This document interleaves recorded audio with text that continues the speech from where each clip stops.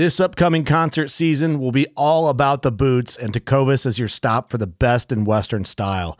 Tecovas has seasonal and limited edition offerings this spring and summer, including men's and women's boots, apparel, hats, bags, and more. All Tecovas boots are made by hand in a time-honored tradition with timeless styles that are always on trend. And Tecovas has first wear comfort with little to no break-in period. It's hard to find this level of comfort paired with this level of style. Stop by your local Tecovas store, have a complimentary drink or two, that's WCB style, and shop new styles. The smell of fresh leather and friendly staff are at your service. Many stores even have leather custom branding to make your boots truly personalized. And with regular live music and events, there's no in-store experience like it. If you can't make it into a store, just visit tecovas.com. That's TECOVAS.com. They offer free shipping on all boots, as well as free returns and exchanges, and ship right to your door. Go to tecovas.com and find your new favorite pair of boots today. Fishing like a local isn't just about catching fish. It's about connecting with the environment and the people who call it home. It's about hearing the stories and traditions that have been passed down for generations and sharing unforgettable moments with the people you meet along the way. Fishing like a local is having an experience that stays with you forever. And with Fishing Booker, you can experience it too, no matter where you are.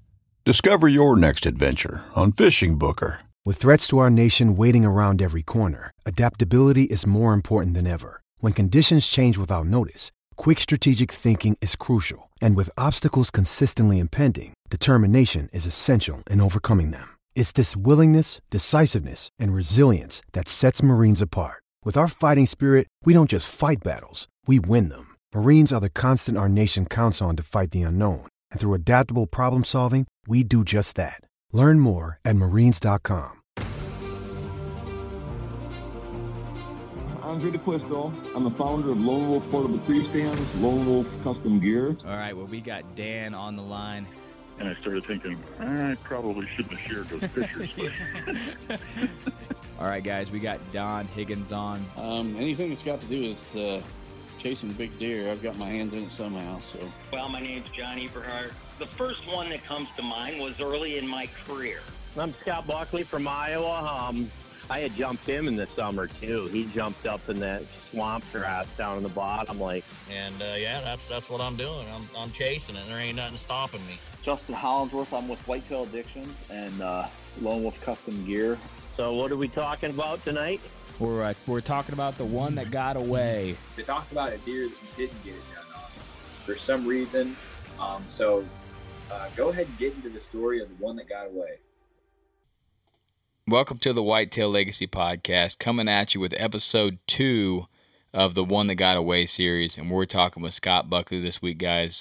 He's hunting an absolute legendary drop time buck.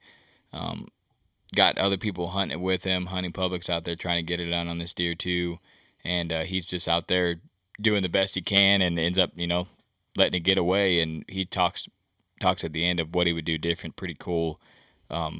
Hearing that, and he's a hell of a whitetail hunter, hunting Iowa public and traveling around, getting it done on multiple different pieces and states. So you guys are really going to enjoy this episode. Let's get into the people that make this possible. We'll get into the show. Let's start off with Last Breath TV. Yeah, guys, we're obviously out here hunting, trying to get it done. And one thing that we're trying to do each time we go out and hunt is update you guys about our set that we're going to go put in, whether it be on public or private. We're going to try to update you guys through the Last Breath stories and also our stories on Instagram and maybe TikTok if you're on TikTok. So check out them and be sure to give all of them a follow. All right, you got Exodus. Yeah, the October checklist for your trail cameras are given here by Chad from Exodus, and they are to be shifting some cameras around here to the food sources that are going to be coming. Your hard mass are going to be your your white acorns and your red acorns, and then don't forget about that soft mass, your pear trees and your apple trees, and then also, if you are able to do it, don't forget, you probably already have the cameras there, but also on your bait piles and on your food plots. All right, I'm going to hit you with Underwarmer this week. This product's not only great for hunting, but it's also great for football games, sledding with the kids, going ice fishing, camping. I was thinking it'd be a great gift for your wife to keep her warm. If you got a sledding trip planned with your kids, or maybe you could say, hey, I bought you these, and then if she don't use them, you can just use them for hunting. I got you some stocking stuffers, babe, right? And then this is so you can stay warm. But yeah, I could see it for imagine going to like a NFL football game and you had that sucker on. You'd be like, hell yeah, I'm good for 12 hours. I'm solid. I can tailgate and make it to the game and be warm as hell. So, but you can find out more about them at underwarmer.com. All right, guys, next level. We're getting ready to shift it to the fall and winter feed pellets. One thing about this product is it does contain a little less protein than the spring and summer formula, but it still has the ideal amount for adult deer. It does have increased fiber content over the spring and summer formula, and the same great benefits as the summer mix, including 5 sources of protein, vasodilators, prebiotics, and probiotics, along with that Yucca Shigadera. And I think I nailed that. So be sure to get your order in there at nextleveldeer.com. Nice. All right, I got Right On Optics. I want to talk about their unlimited lifetime warranty. We've mentioned it a couple times, but I just want to read what they promise with this warranty. I think it's pretty incredible. So, with service at the core of everything we do at Right On, we provide the best warranty on all of our products. Our unlimited lifetime warranty requires no proof of purchase or registration. If you have an issue with your optic, you send it back to us with the warranty claim form you fill out on their website, and we replace it with a brand new product. You will not receive any repair or refurbished product from Right On. We also committed to sending out the replacement product within 48 business hours. So you can find out more about rightonoptics.com. But, I mean, if you drop your binos and you can have that in 48 business hours replaced, I mean, that's pretty incredible from when you fill out that form. Mm-hmm. I mean, you can get back in the game, or you got to, you're out hunting with a scope, and this is kind of like your go-to scope, and it's messing up, and you're doing that final check before season. You can have something in 48 business hours. So pretty badass, warranty, and they're not sending you anything refurbished or replaced. It's just they're going to send you a brand new scope and chuck the old one. So. All right, Black Rifle Coffee. If you guys want to use the code Whitetail Legacy, get you 20% off your order and monthly packs there. So don't forget about that. And also, if you are in the need for some new camo, or the cold weather is right around the corner, if you want to get into a Pyre suit, we do have a discount available for you guys. Just hit us up via social media. We can get that to you. All right, guys, enjoy the episode. All right, guys, we got a special guest on the line. We got Scott Buckley. How you doing tonight, Scott? Good. How's it going, fellas? Doing awesome talking to you, man. We had a nice conversation like a week ago, or 5 days ago or so, about whitetail. It was nice to chit-chat with you, and I've been excited to pick your brain on this topic. Yep, great. Yep, I'm Scott Buckley from Iowa. Originally come from Michigan 12 years ago, and decided to take up Iowa as my home residence, and love it here ever since I came out. So, yep. So what are we talking about tonight? We're talking about the one that got away. We kind of broke down this series for you, trying to talk to the guys out there that are just stone cold killers, and that's you, man. You're always getting it done, no matter where you go. You're hunting public. And your kids, you're teaching your kids how to get it done. So I'm really excited to talk to you. And you shared some pictures with us, and an absolute, just astonishing drop time buck. So just kind of go into the story of the drop time buck. Okay, this is I think it was in spring of 2016. At the time, I was hunting a lot of public land in Iowa. And I still do, even though since then, it was 2015, I bought a good piece of property out here in Iowa too. But I still hunt a lot of my same public land pieces. If I don't have the buck I'm after on my farm, I take off to all my public pieces. And this was 2016. We were shed hunting. Me and my boy, we never shed hunted this spot. It was kind of by a main road, and there was a campground kind of next to it. And I thought, well, it looks like good bedding, winter bedding in there. Had a lot of cedars and grassy areas, and I thought, let's just give it a wing and, see if we find anything in here. And I drove by it a million times, never hunted there.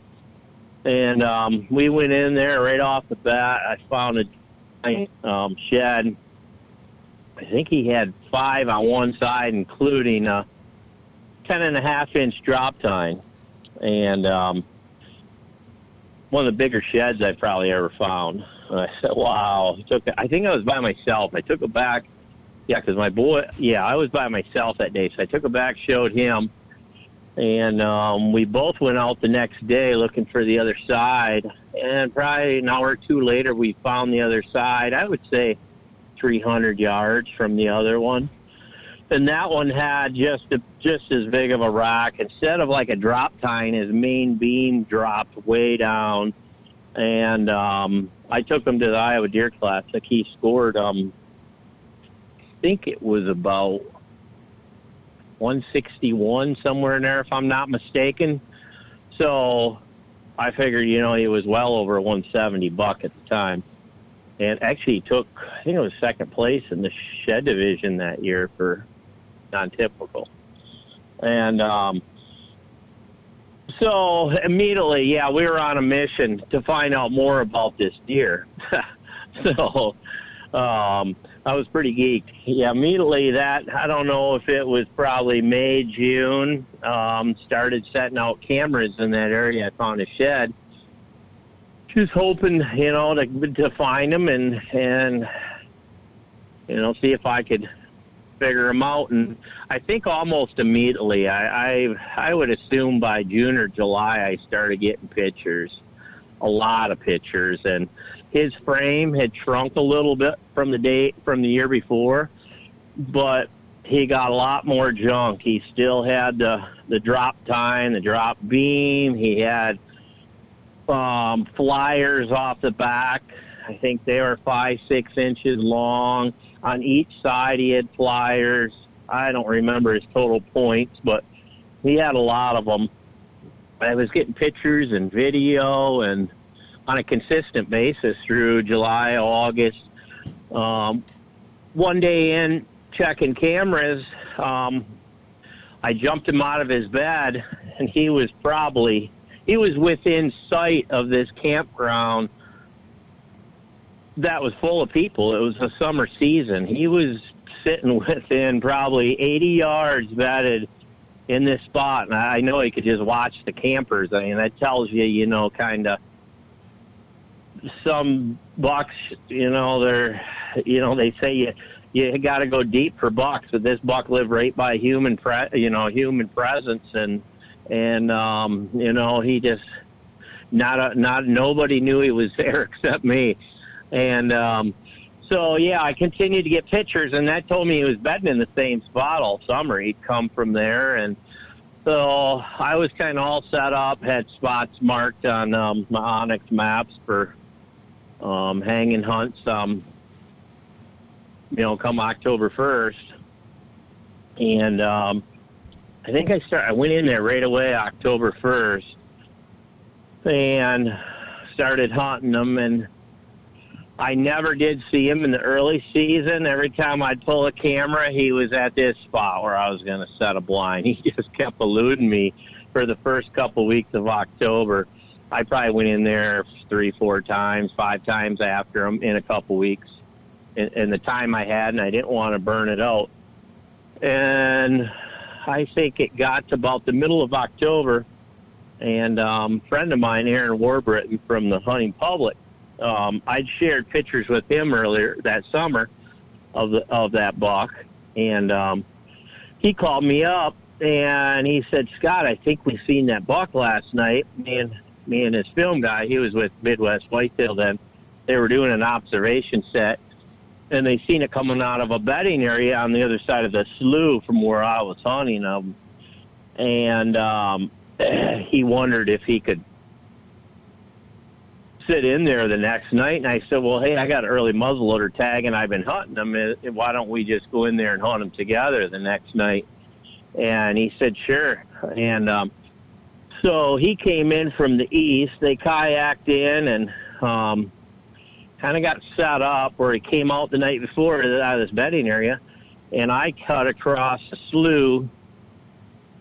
I came in from the north and kind of came in on this ridge. Kind of me and Aaron was in between them on each side of where he came out the night before. And yeah, he never came out. So we heard a lot of shooting up in there in the public land up above him. I think on the opposite road, and I don't know if he just got a little spooked.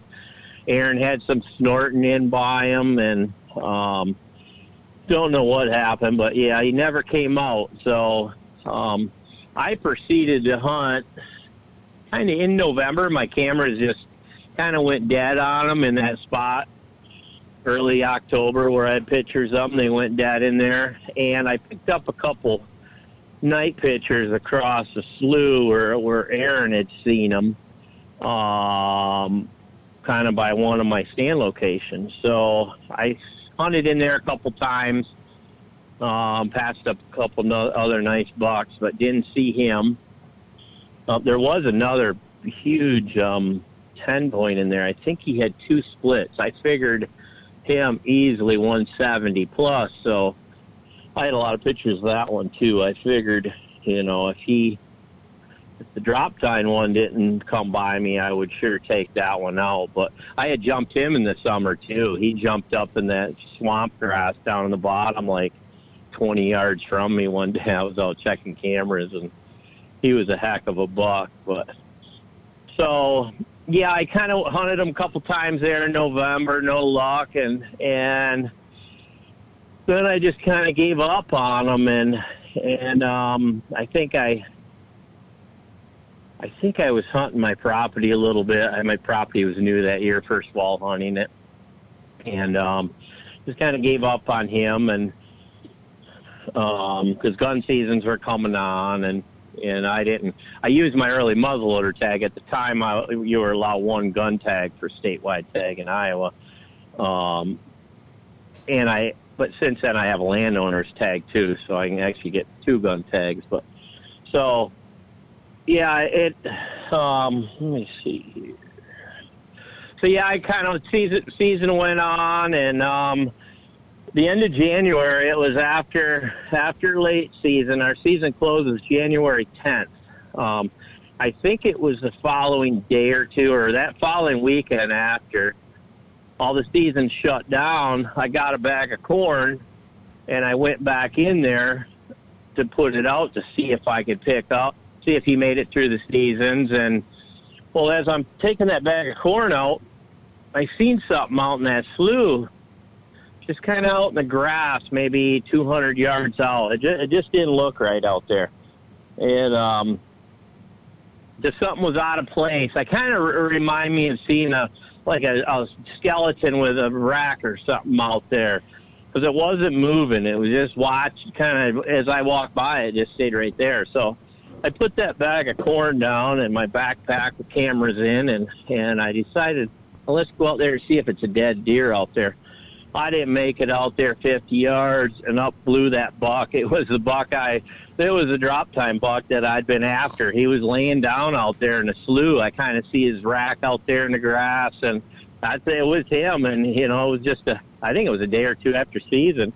And he'd survived. And so, yeah, I proceeded, went back, put some corn out, put cameras on it, and checked him the following weekend, and there he was. He was all over my cameras, and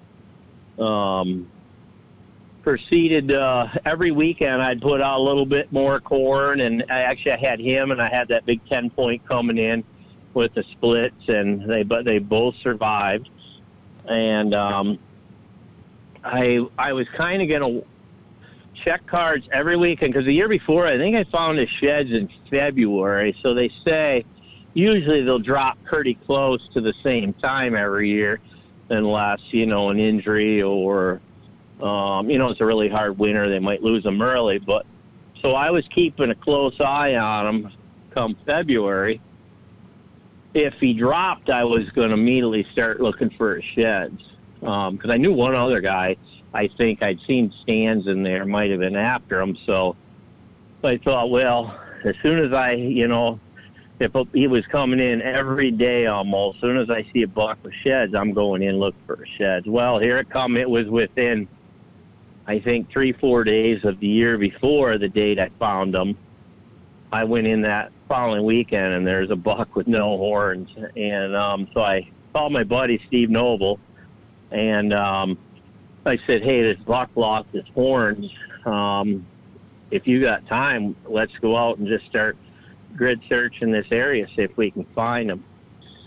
And he said, I think he said, yeah, but it'd be 2-3 hours or something like that. Well, so I started looking. I wasn't an hour into the look. Here goes another little twist in this story. And I heard a four-wheeler quad back in the public area, and you're not allowed quads back in this area. And I could tell he passed by me pretty close in the brush. I could tell he was looking for horns just the way he was moving through there. And so I immediately got on the phone with a conservation officer, and I said, hey, there's a guy in here on a quad, running through the public land, I assume shed hunting. And he said, okay, I'm at so-and-so. I should be there in 10-15 minutes. And so I'm kind of just hanging out, listening to this guy work the area. And all of a sudden I see him, or I hear him kind of working his way towards the road. And I called, I think I texted or called the CEO, and then he didn't answer. I texted him, and he said, I'm just a couple minutes away. And then I heard that quad go burning down the blacktop towards this little town. And I thought, oh, shit. So finally the CEO answered, and he goes, I just pulled into the west parking lot. And I said, did you see him? He said, no, I came from the west. He just missed him. And they never caught the guy. And then afterwards, during season, I found stands back there with corn on. The guy was, I assume, the same guy trying to, that was illegal in Iowa. And so anyway, yeah, we shed hunted that day, and my buddy Steve came. I think we shed out at 5-6 hours, and all of a sudden I found one of the sheds. And you talk about a happy camper, got that much history with them, and there's one of the sheds laying there, and we proceeded to look for the other one. We went across a slough where Aaron had seen them, and just searched that whole area. That was the only one we found. Another little twist in the story about, I think it was 2 springs later, Aaron or somebody sent me a text, and I later seen it on a Hunting Public video, that Ted was back in there. Ted and the cameraman, Ted from the Hunting Public, he was back in there turkey hunting, and they seen something. This was across a slough, like right where Aaron seen him come out of this bedding area 2 falls before. They seen a horn sticking out of the creek, the mud, and they pulled it out, and there's the other side to that rack that, the set, the one that I had found. It laid there in the mud for a year and a half, almost 2 years. But yeah, so that was pretty cool. So we went over Ted's here just this last fall, and we was checking it out. But so yeah, I was kind of geeked about the next season. He'd survived, and it started putting the cameras out like normal, everywhere that I had them the year before. And I don't know, I set out 6-8 cameras in that area, and nothing. I checked cameras through right first week of October. Not a single sighting of them. Don't know what happened. We had a little bit of EHD because we had a drought that summer. I mean, it wasn't bad, but so I wondered if that got them. Maybe a car got them. I don't know. He just disappeared on us, and so I kind of was after 2 other big ones, really big ones that fall, and I've ended up pulling my cameras, I think, to by the second week of October, I pulled him and was concentrating on this other area. But, yeah, just disappeared. So that's kind of a, basic story of the buck that got away. He was, I thought I had him pinned to a tee, knew everything about him and his summer bedding and,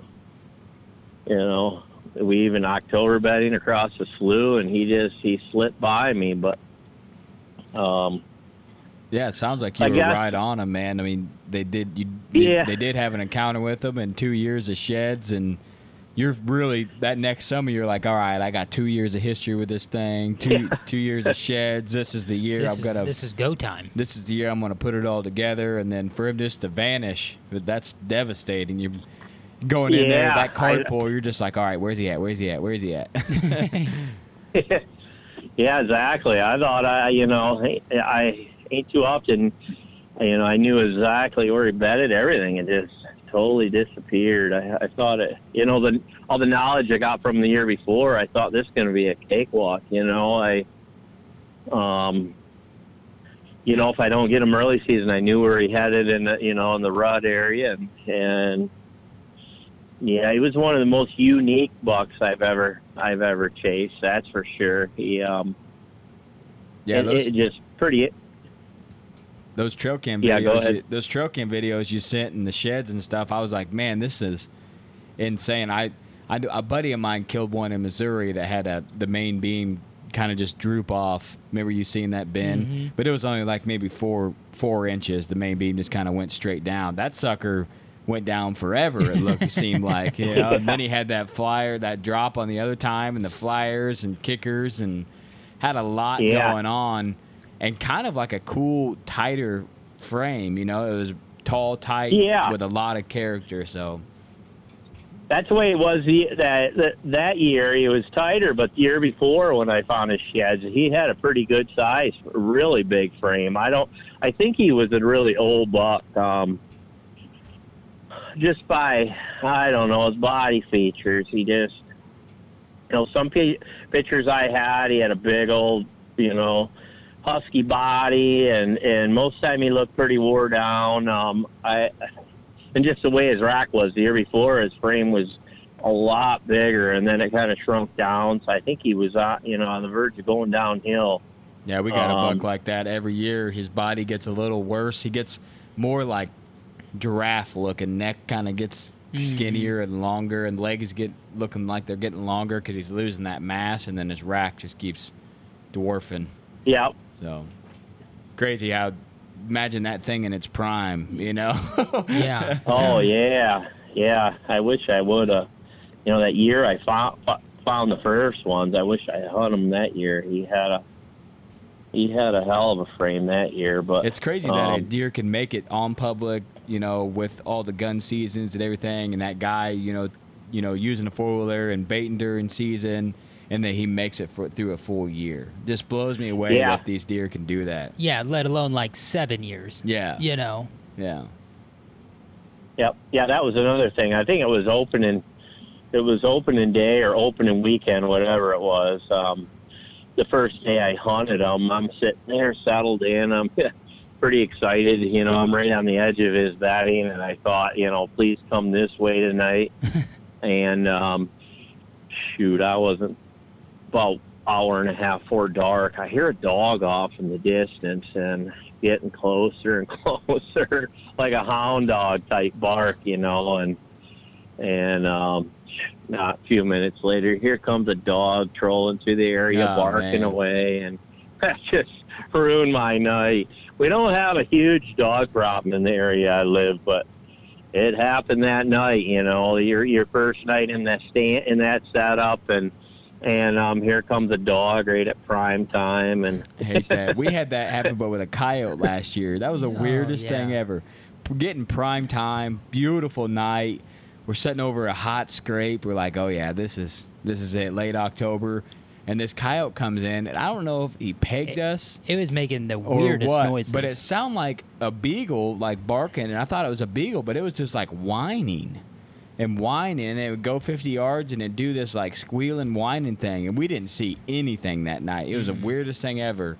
But we were like, for the longest time, we had no idea what it was, and then a coyote popped out and continued to do it as it was like trotting by us. I was like, what is going on? So something startled it, or it seen I don't know what was going on, but it was definitely weird. But that definitely would ruin the night, especially when you have all that intel. You're like, all right, I'm going in for the kill. The first person in here. Very few people know it's alive. And did the guys... You showed them the picture and stuff, but did they ever think that deer would be on the other side of that slough? The hunting public guys over there hunting it, or did they what? Did they ever think it would be over there? Was it a pretty big surprise that it was over there when they were hunting? Yeah. They didn't have a clue. They seen my pictures, but I never told them where it was at. They were just doing a random scouting trip. You know, they just set up different places and do their observation sets, and they had no clue, and then they seen it come out, and they were kind of reviewing the footage later on when they got home that evening, and Aaron goes, God, that looks like the deer that Scott sent us last year, you know, the shed. Or I think I might have sent them pictures that summer, too. I probably did, the ones I sent you. Yeah. And he called me, and he told me where he was at. I said, yep, that's the buck. Well, props to them for calling you and you know, saying, hey, we're... Yeah, I know. Let's do it together.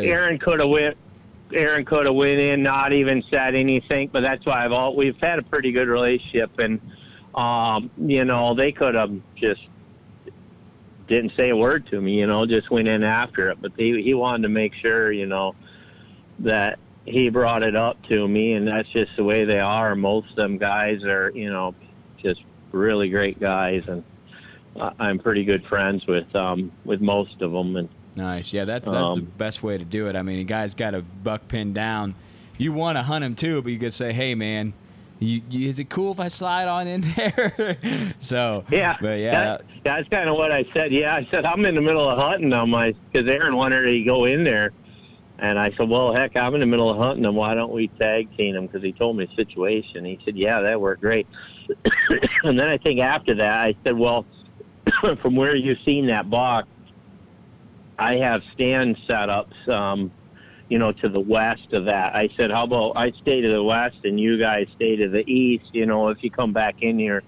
And I think at the time, Aaron said, well, we bounce around a lot, you know. He goes, you know, if we come back in, you know, we're not going to hunt this buck, but, you know, we might come back when the conditions are right. And I think they did go back there 2 or 3 times after, but they never seen him again. But I think they did. I think they did see a nice buck that night, but it wasn't the one. They got set up in a kind of in a ditch. They didn't have the best setup. They were on the. They didn't want to set their stands up because it was a pretty still night, and they were real close to the bedding area. So I think he just said they kind of sat in a ditch, and I think they seen a nice one, but it winded them or something. I don't know, but it wasn't the buck. Yeah, they're good at that ground game, but man, that's a different world when you're down there. Yeah, that's how I killed my buck last year on the ground. I was hunting one of my spots, and I was just getting pounded by pressure. I was after I kind of made a dumb move last year. I had a picture of a 6x6. One picture of him, kind of my camera was up high in a tree, and he was down below, I don't think I pulled the camera until after I seen this deer. Anyways, yeah, I was going in deep to this one spot. I think it was maybe third week of October. Yeah, I think third week of October.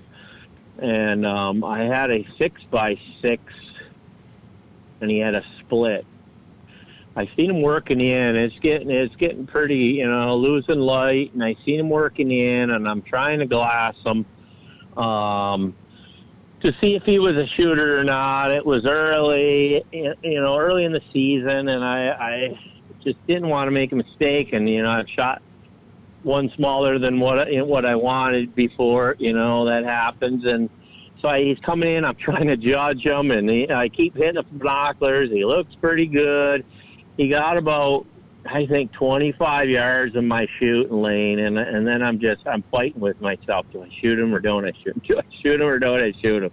And then I let him walk through that opening, and then I'm still watching him in the brush. He's pretty, 25, 30 yards. He's going a little bit further. He goes under some oaks. By then it's getting pretty dark out, and as he walked through, I'm thinking, oh, man, he sure did look big.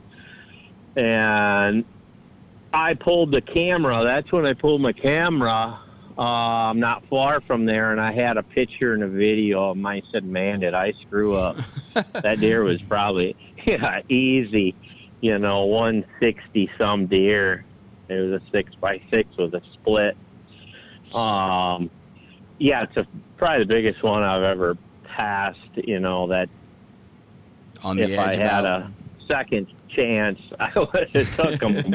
So I went back in there, the next weekend, and I was mainly hunting weekends, I think I went back in. The next night I couldn't go in because of the wind, so I went back in the following night, wind switched. I didn't see him that night. And then I think I went back in the following, and then I run into some other guys that were set up kind of right where that buck was coming through, except where they were set up with a tree stand. I mean, you were in the middle of their feed area. You could not play the wind. I was hunting the edge of it. So I knew any buck in there, he was going to, educate the deer really fast. And he kind of screwed it up in there and never, after that I kind of pulled out of there. I did leave some cameras in there, and I picked them up 2-3 times in the rut. In fact, I think pretty late I had them in the rut. Like the end of November, he made it through all the bow seasons, and but I kind of pulled out of there and went to this other spot where I killed a double drop time buck. First year I moved to Iowa in 2009, I killed a double drop buck that scored 170 on public. In 2009, I went back in that area and just kind of walked back in. I hadn't been back in there in a few years. I posted my boy. He went in with me kind of closer to the road, about a half a mile in. Then I did a big circle around, come up this ridge where I killed that drop time buck a few years ago, and kind of sat down in a cluster of trees. This is a morning hunt. I think it was November. I don't know. It's fairly early this year, 8th or 9th, I think. 8th or 9th. I think it was around there. Yeah, and I sat down, and I would say an hour in the daylight, I look up, I hear something. Here comes this buck cruising through at a pretty good clip. He came about 25 yards, and I was on the ground, and he pulled my bow back. He seen me, but it was too late. I zipped him good, and I seen him run through the open timber, and he crashed about probably 100 yards away, and it was pretty exciting. He's probably pushing 160-inch deer. I didn't score him, but took him to my texture. We haven't got him back yet, but real heavy mass. I don't even remember. It was on my profile picture there for a while. It's like 5x7 frame, maybe with some extra junk points or something. But nice. Yeah, it was pretty cool. I was pretty stoked for just walking back in and sitting on the ground. Yeah, it's badass. You can just be like, well, I killed a giant back in here in the past. It's probably good, and go back in there and pick the right area to smack one. So hopefully one day I can get on that level.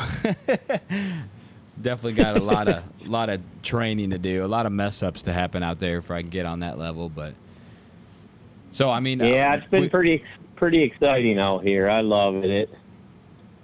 I live for it. It's. We only hear good things about Iowa. No one's like, man, Iowa, terrible out here. Whitetails are terrible. So yeah.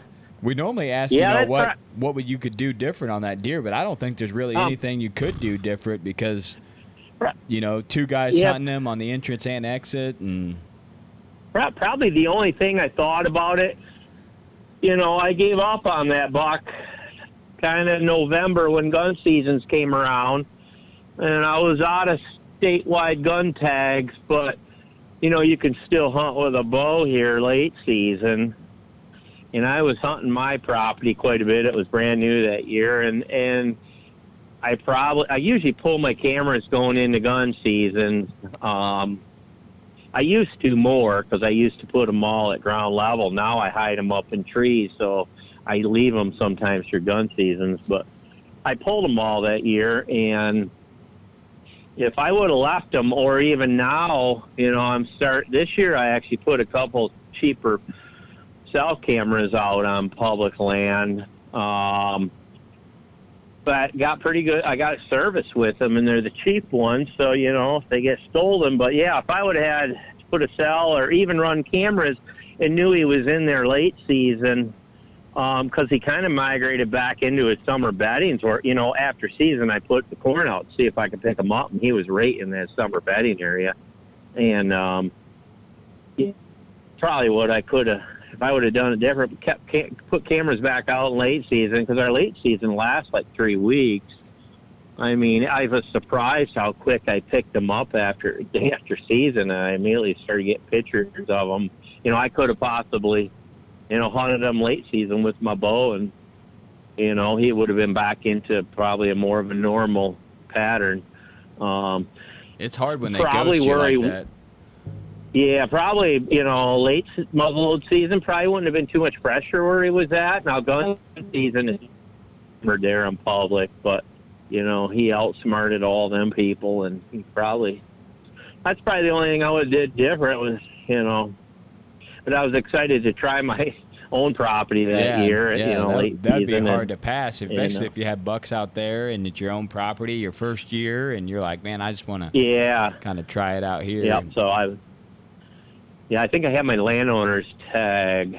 That's what I was using on my own place, was my landowner's tag I had for late season, because I took the early season muzzleloader that year for my statewide tag. But while you're hunting this deer, is there anything that you used kind of as a tactic, even with the trail cam or hunting him, that you've used on other deer since then that's kind of connected dots, be like, oh yeah, that buck did this?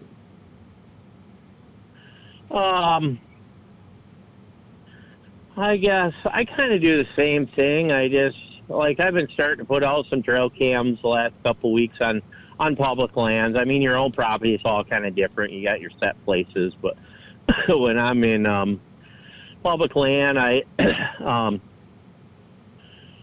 just start hitting well-used trails, kind of try to get down. It's pretty hilly, a lot of the areas I hunt, so normally they're not up in the hills too much. They're more down in these river bottoms and creek bottoms where it's cooler. They'll bed right along these grassy areas, a bunch of small willows growing out there. They'll bed in them, and I try to get my cameras down in some of them areas. Mineral is, you can put mineral out in Iowa. You just can't hunt anywhere near it, nowhere around it. I used to do that more. I don't do that as much anymore. Just stuff's heavy to carry out and a pain in the butt. But yeah, it's more natural. I try to get in these bedding areas with heavy trails, and this time of year, the DNR does plant quite a bit of food plots on Iowa here in the public lands. They do a dang good job, at least in my area they do. So, if you got a food source, especially beans, I try to get back. Like the other day I set up on a bean field on public, but I seen signs of, I seen an old mineral lick from the year or two before on the edge, and I thought, well, if anybody's out, I don't want to get cameras stolen. I'm going to go back in. So I went to follow these main trails coming into this bean field back in probably 300 yards where a bunch of trails intersected, and I put cameras there just because, I didn't want people finding my cameras up by the edge. So yeah, still good. Still good. What's using that field, but kind of get a little more seclusion on your stuff. I know this spot I'm talking about. A friend of mine called me. Well, actually, it's where I killed my buck last year. The reason I kind of went there, a good friend of mine called. I think he texted me, and he said, he goes, I seen 180-inch typical this summer, typical 10, 180, and he knows his deer. I mean, he'd probably be right on the money. And in this area, and he said, I told so-and-so about it, but he didn't want to go down there and hunt it, and so I thought I'd tell you. I said, hell yeah, I'll go in there. And that's when I went in there, about a week or so later, and I shot that other one. But so that's kind of one reason. I set that up pretty good. In fact, I was just in there last weekend and set up a few cameras and to see if this buck survived. I didn't hear anybody getting them last year, so... you get that type of deer, you'd probably definitely hear if someone got him down. Yeah. So, I can't be pretty excited. I do got one cell cam up in there, but I've been picking up. I think it's been about 10 days out. I haven't picked up anything cell cam, but I know the bucks will start migrating in that area. Probably there's a couple big bean fields and, the next month or so. So. Nice. All right, man. Yep. Well, I appreciate you telling the story of the one that got away. Definitely a heartbreaking buck to not close the chapter on, but, man, you gave it your best, and sounds like you hunted him when you could in the best opportunities, and sound like you were close on multiple occasions. Yeah. So there's not much more you can do on that, and 2 years of sheds, and for him to just ghost you, you need that one more year, and you could have maybe put the pieces together, so... Yeah, I've had a few big ones like that disappear. There's some. Yeah, there was another couple big ones. That one I was hunting the following year, them 180s. There was one there. He was just giant. Yeah, there was two of them I was hunting. They both disappeared the following year. Some bucks I've patterned bucks for 6-7 years on public land down here. I got history of I got sheds off one, I think 3 years old, 4 years old, 5, I think 6. And then I had pictures of him when he was 7. And then I kind of quit hunting down in that area. We kept losing access to it. It was hard to access. I had permission to go through some private and just everything. They were shutting down, and I lost kind of access into that area. And, but... it's pretty amazing, some of the, everybody thinks public land, everything gets shot up. But, I mean, there's always good ones in Iowa. But still, to get a buck at that age and just have history with them every year is kind of pretty amazing. But yeah, we got one that we think's 7 or 8 for sure. Keeps going downhill, keeps getting smaller. Was just the widest, biggest framed 8-pointer. The second year we were on him, and then the next year he was decent 9-pointer, and then last year he was like a junk. His G2 was like 2 inches and still heavy mass. One side's good, the other side's really starting to fall apart. Yeah. So it'll be interesting to see. We think we got him figured out now. Just it takes us like 3 or 4 years on these deer to get a sight picture of running cams and encounters and stuff to kind of figure them out. So yeah, that's for sure. Yeah. All right, Scott, we won't take up all your night, man. We appreciate you coming on. Yeah, nice talking to you guys, and good luck this season. All right, guys. Well, don't get much better than that. A stone-cold whitetail killer who always gets it done, telling you the time that he didn't get it done. With the hunting public, those guys are always out there getting it done, hunting the same buck. encountering the deer. They're all close in the game. They're both scooping sheds. Really good story. Kind of some ups and downs with the guy out there on the 4-wheeler and baiting. And yeah, when he was talking about all that and hunting with them, the hunting public guys, man, I just envisioned like a little secluded pocket of timber, and like they were both just like closing in on it. Yeah, just closing in on that deer. I was like, man, this deer didn't have a chance. And just like all those other deer, you wonder how they survive, and then they just ghost him. And the meaning of this whole series is to say, the best in the world at killing whitetail still get beat sometimes. Mm-hmm. So like we always say, if you're brand new, just get into hunting, or if you're a seasoned vet and you like us last year, just get your ass literally handed to you. These guys get their butt kicked every now and again too. So I hope you guys enjoyed this episode of The One That Got Away. We love you guys. We hope you guys are enjoying this series. We're going to keep them coming, and you guys are going to be blown away by the guests that we're going to be bringing. Like always, try to do the right thing, try to leave a legacy, and try not to let the one get away this year.